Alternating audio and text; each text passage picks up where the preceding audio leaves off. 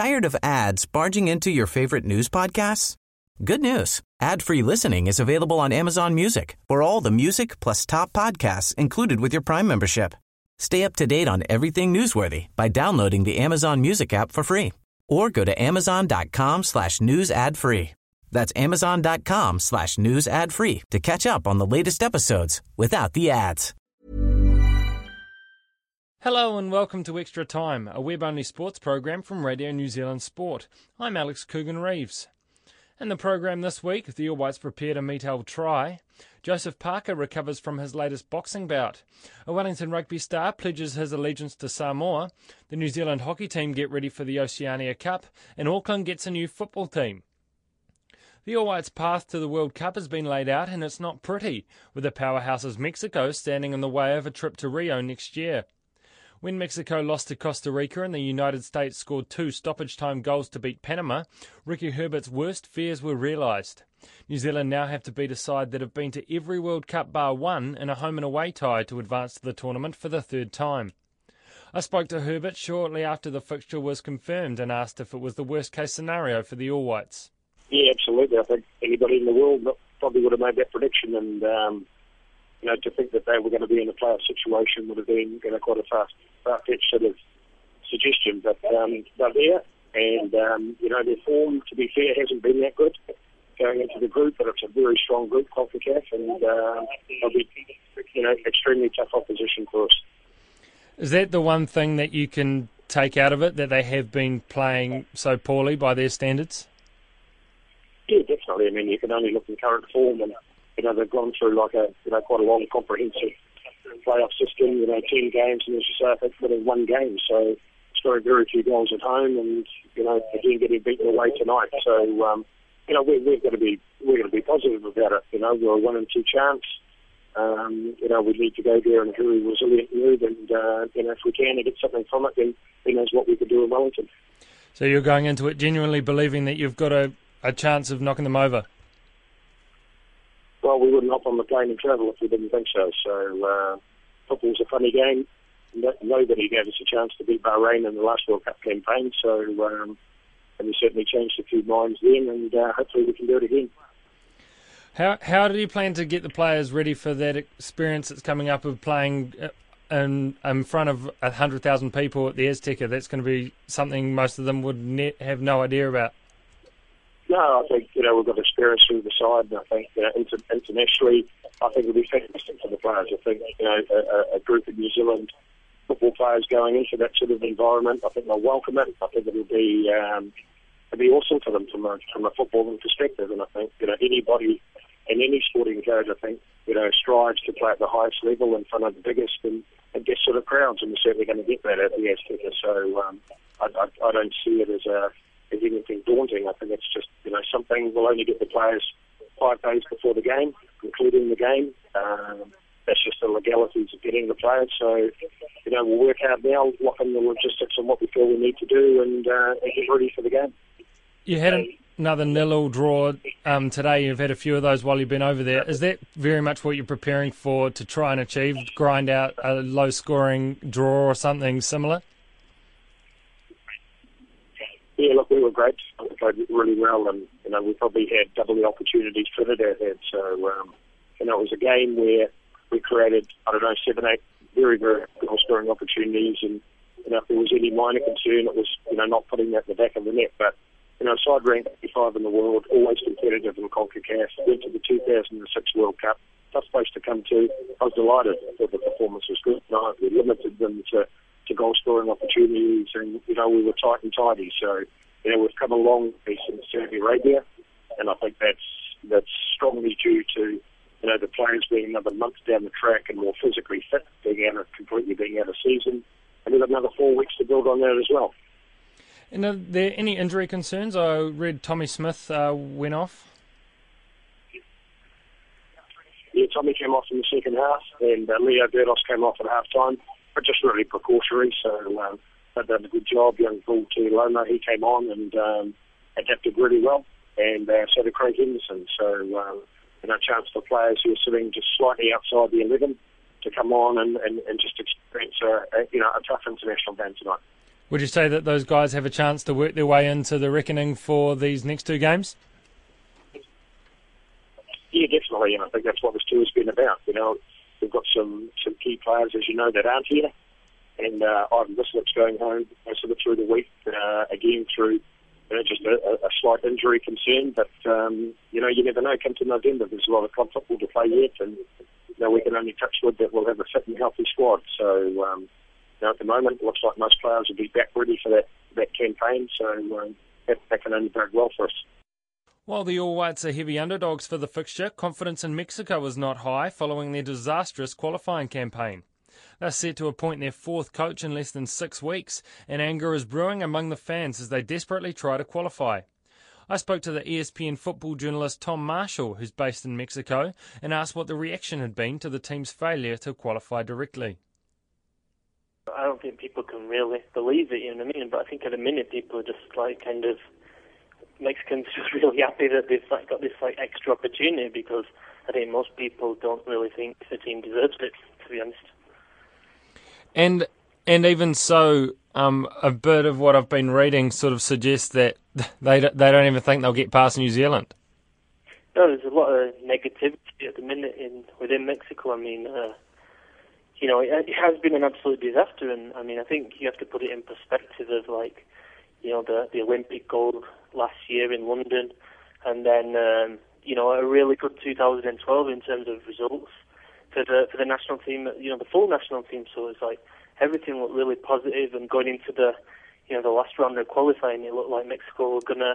I mean, there was talk of absolute domination, and maybe the region isn't good enough. Maybe we can do in Australia, and move region and stuff like that. I mean, but now it just sounds ridiculous. And so obviously there's a lot of sort of anger in the public. Here obviously we've got the All Blacks in rugby, which we go crazy about, and if we fall over the World Cup, everyone sort of runs around like headless chickens. Is it? I imagine a similar thing over there with the public if they did miss out on the World Cup. Yeah, I mean, I imagine the same thing with the All Blacks. I mean, it really is every 4 years people are used to a massive party, and Mexicans do know how to party quite good. So, missing out on that would be massive. And on a more serious note, even just from the prestige of the game in Mexico, I mean, there's no reason on paper why Mexico isn't Argentina or Brazil in terms of it has the football culture, it has money in the league. So, but it's never reached that level. I mean, it's undeniable. It's never reached that level. So, to miss out on the World Cup would just be such a massive blow, and especially from a region where, it's not the strongest region in the world. So, in your view, what is it that's gone wrong in this qualifying campaign? I think it's a lot of little things that have kind of snowballed and really grown into something a lot bigger, and has really shaken the confidence of the team.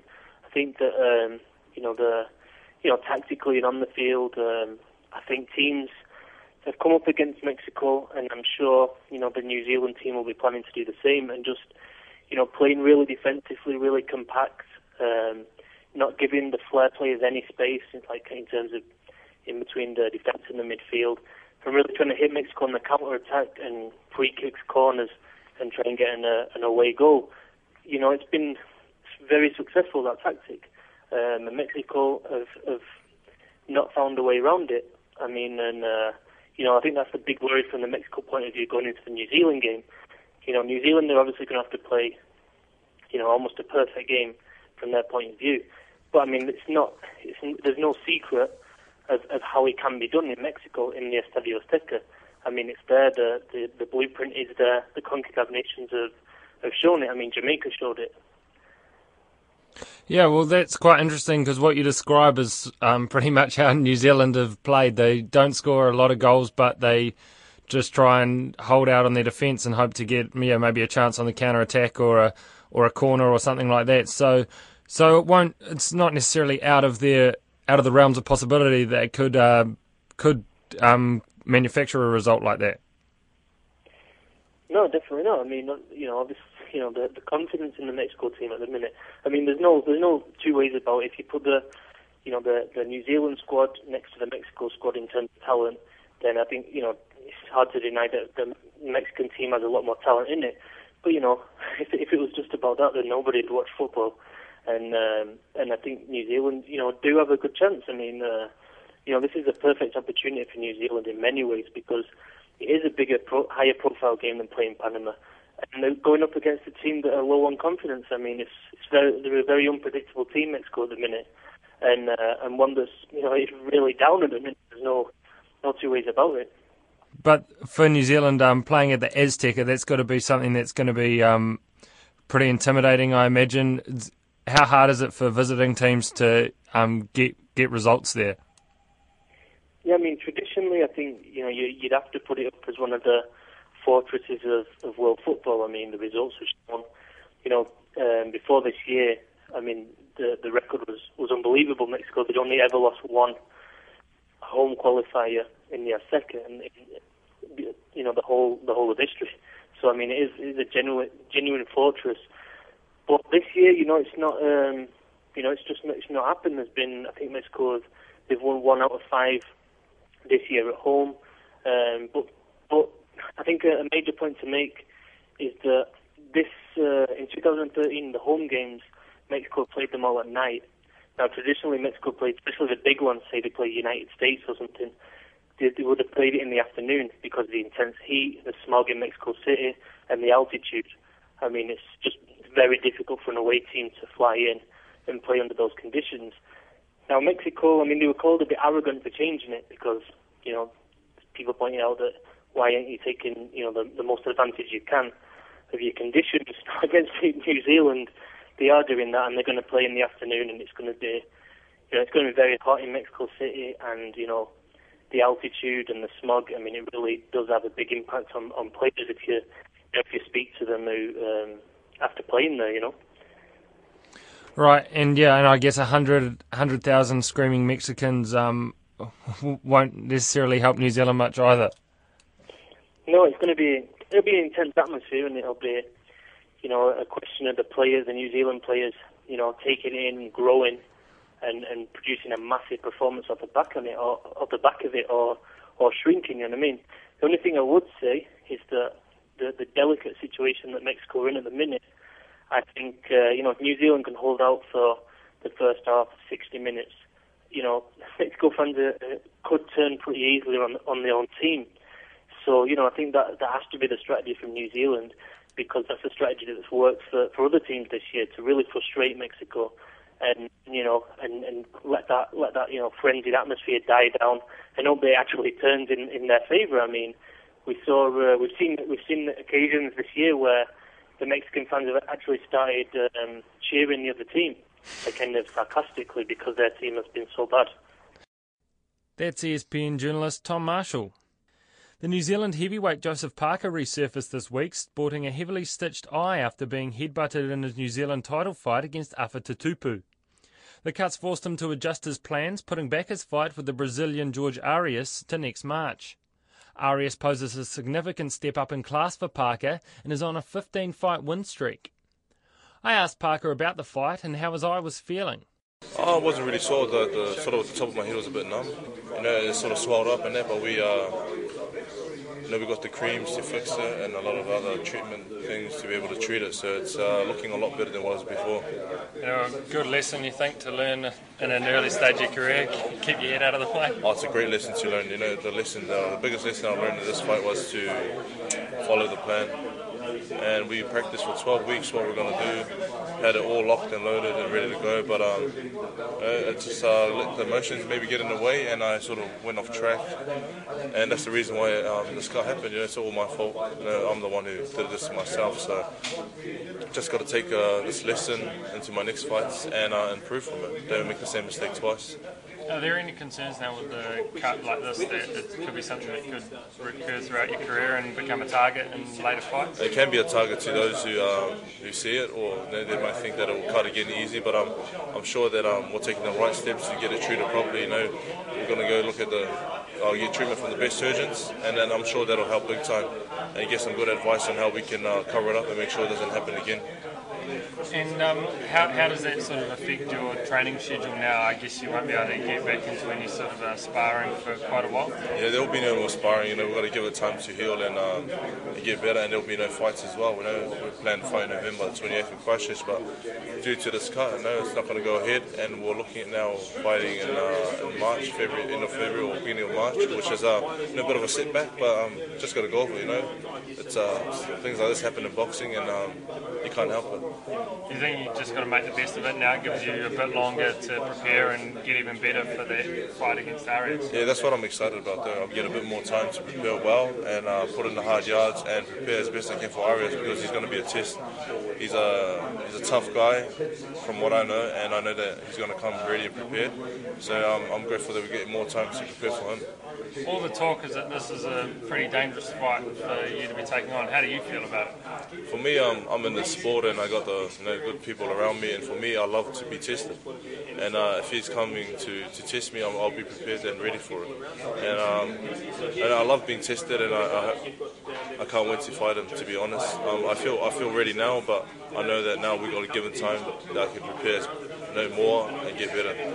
There's a guy that hasn't lost his last 15 and all against quality opponents, or probably a higher level than you may have fought.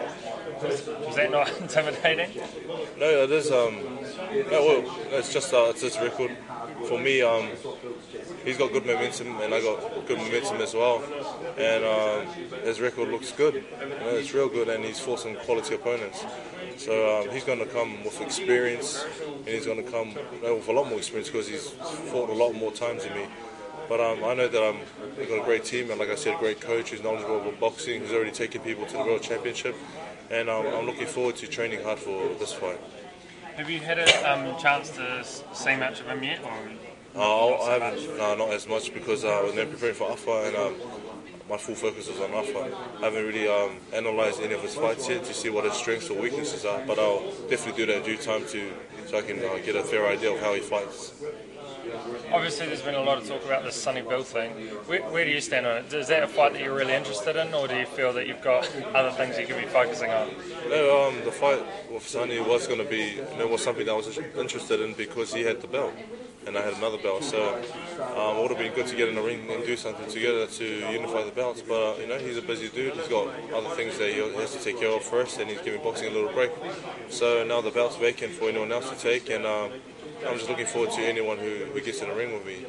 Yeah, so you would definitely like the chance to get that belt as well, though, and basically prove that you're the best in New Zealand? Oh, definitely. I've got one now, and there's one more left. So I want to prove that I'm improving as a boxer and getting better and gaining more experience. A lot of young rugby players in New Zealand dream of one day playing for the All Blacks. Of course, only a few ever get the chance. For many top players, the time comes when they realise it isn't going to happen and they look for other options. Such is the case of the Wellington and Hurricanes loose forward Faifele Lavave. The 27-year-old will turn out for Samoa for the first time on their end-of-year tour of Europe, which includes matches against Ireland, Georgia and the French Barbarians. This weekend he'll play for Wellington in the Provincial Rugby Premiership semi-final against Counties Manukau. Lavave told Barry Guy, now the time is right. I've been talking to them in the last few years. They approached me at World Cup, but I just had family commitments. My partner was pregnant. That wasn't prepared to go at the time, but I think the timing's right for me, especially just to commit myself to Samoa and just thinking about things.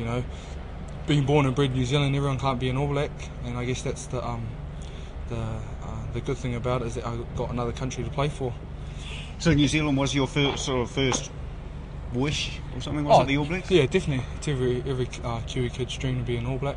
But I've got a new dream of representing my parents' home country. So I'm really looking forward to that. And you've been speaking with Stephen Beetham, have you, or someone just about joining up? Yeah, I've been in touch with. Had a phone call with Stephen a while ago now, and been in liaison with Craig Smith. So been in good contact with them.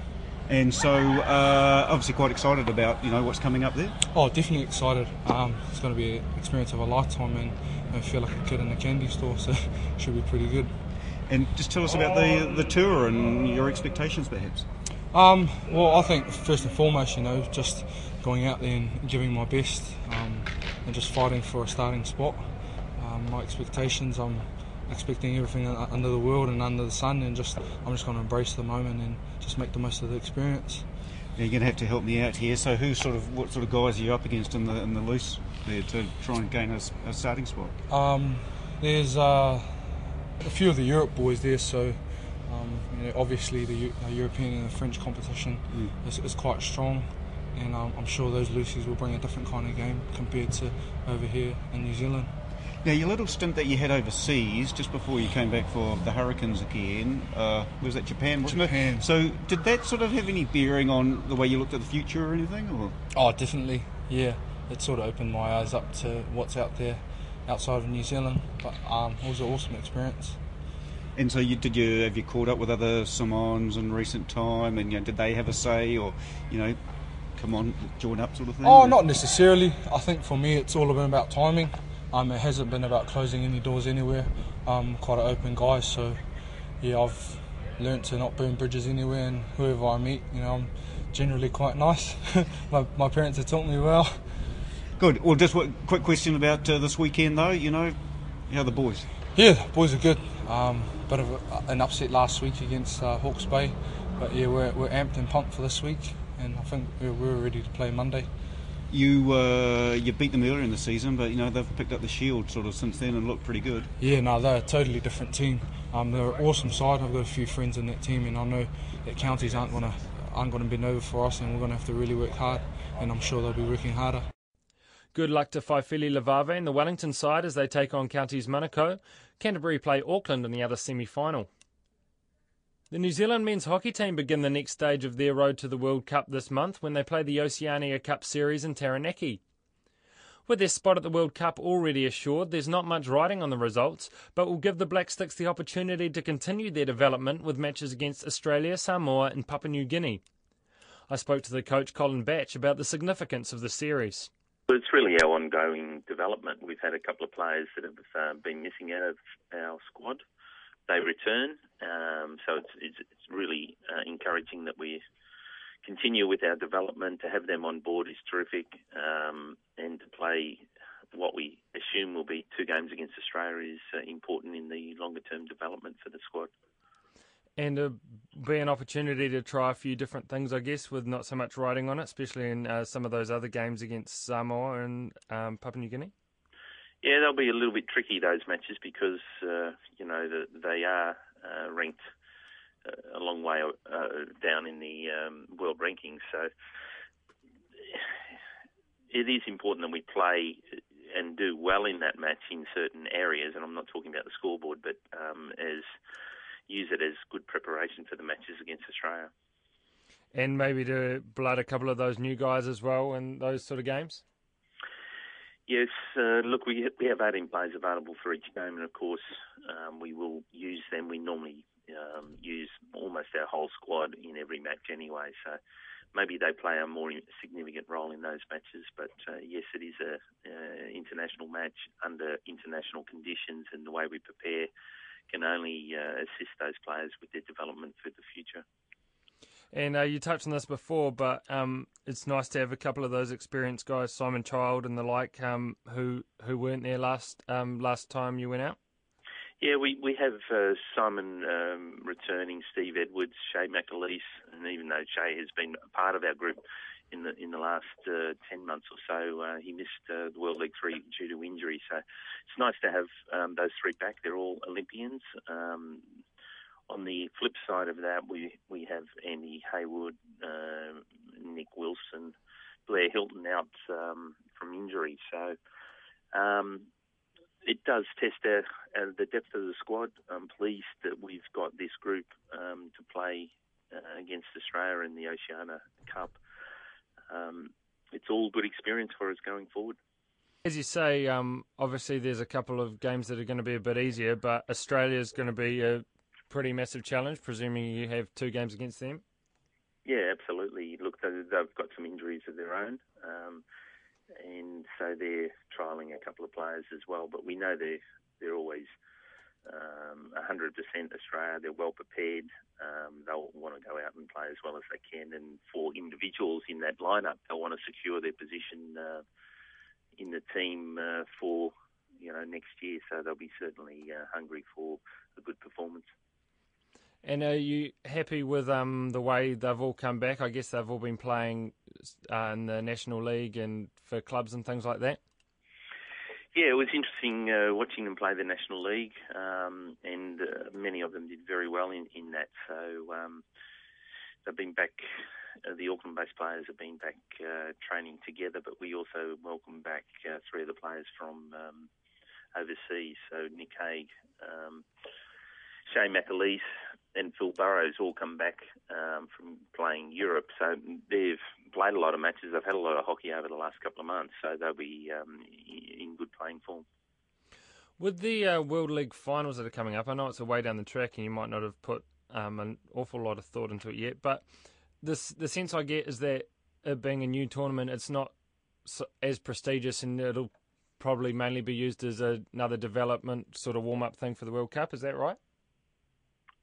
I think it's fair to say that. It's, I guess with any new competition, it takes a while to really catch on. I think FIH view the World League format as the future.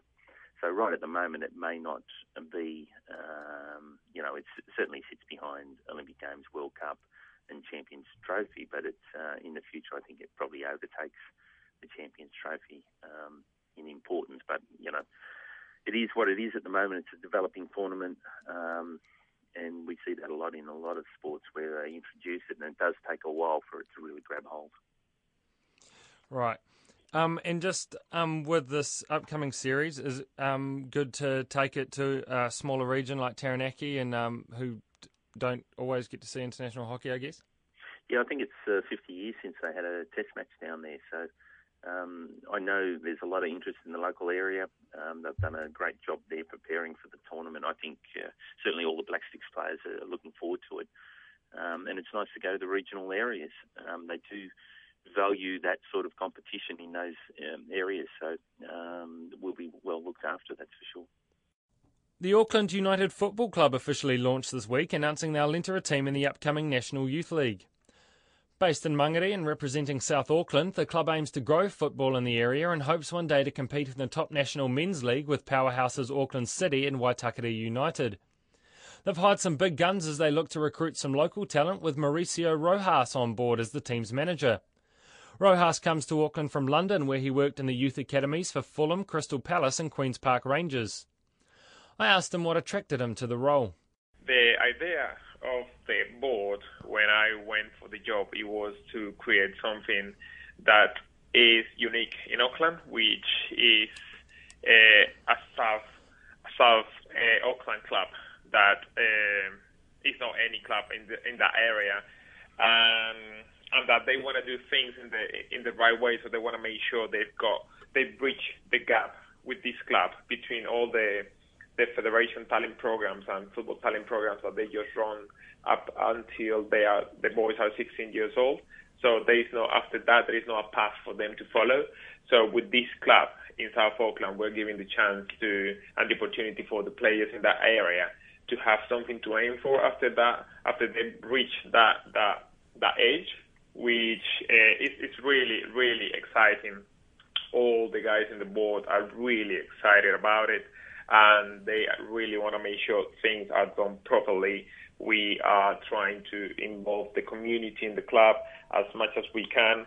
It's a club for all Auckland, but South Auckland is the one that is going to have the chance now. So the team Auckland United is there for the community. Cool. And what is sort of your understanding of football in South Auckland as it stands now, in terms of the players and the sort of the competition it has with other sports, I guess? Right, yeah. Well, at the moment, we know that there are quite few South Auckland players that have been trying to get into the other two clubs in Auckland to play in the ASB league, and they haven't been successful, or they even haven't tried because it's too far sometimes. So now with this opportunity, we want to get all the the talents that are in this area, which we know there are quite a lot of players that have got a really good skills and technical level that we will be great to have them around. So the players, we understand that there is a mix cultural in that area, which is going to give us a potential talent. We will have a speed, we will have a strength from the different cultures. So if we got a Fijian player or a Samoan player that are really strong, and if they got the technique and the level, we will have all that combination. Asian players and that are really fast, they are really quick on the ball. So I'm really looking forward to start seeing all these guys coming into the trials. And I guess the plan in the future is hopefully to have a team playing in that top league in the ASB Premiership?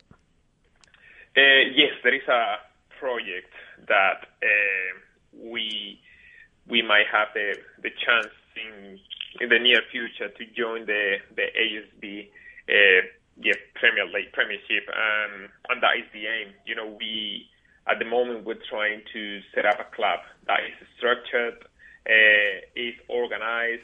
They've got the philosophy clear, which is to get a group of players, talented players, the best players in the area from trials, get them playing good football and developing their skills and the knowledge, the football understanding.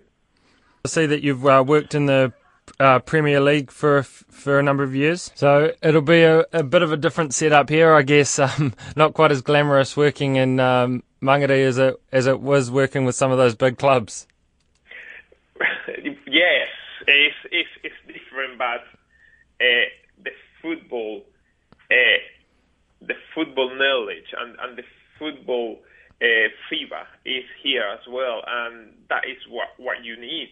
As I've seen in the different countries that I've been working and coaching, is if you've got the passion and you've got the really commitment to what you're doing, you are going to go better, you're going to get better, you're going to improve your game, you're going to improve your technique and your knowledge. And as you can see in any sport, yep, you get the best players making the first team and making a professional career, but also you get the hard workers who also they get a really big opportunity. So the mixture of both things, it makes the perfect player. And I can see that here in Auckland, you've got both. You've got really players that are enthusiastic about it and that have got the technical level at the moment. They just need a little bit more coaching, a little bit more like high standard football, and they will get in a good level where they can start aiming for the professional team here, who are the Phoenix. And that's the show for this week. Feedback is welcome via sport@radionz.co.nz. You can get the latest sports news anytime on our website. I'm Alex Coogan-Reeves, and we'll be back with more Extra Time next week. Tired of ads barging into your favorite news podcasts? Good news. Ad-free listening is available on Amazon Music for all the music plus top podcasts included with your Prime membership. Stay up to date on everything newsworthy by downloading the Amazon Music app for free or go to amazon.com/news ad free. That's amazon.com/news ad free to catch up on the latest episodes without the ads.